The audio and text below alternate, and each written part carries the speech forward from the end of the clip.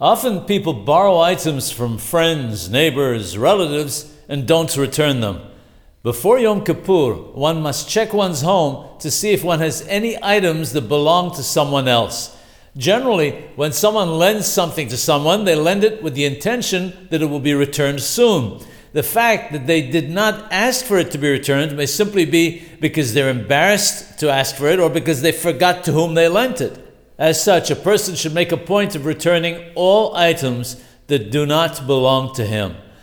Sometimes people take home items from work and don't return them.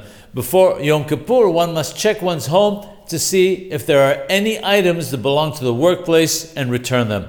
If one works for a private individual, one must, in addition to returning the item, ask for his forgiveness.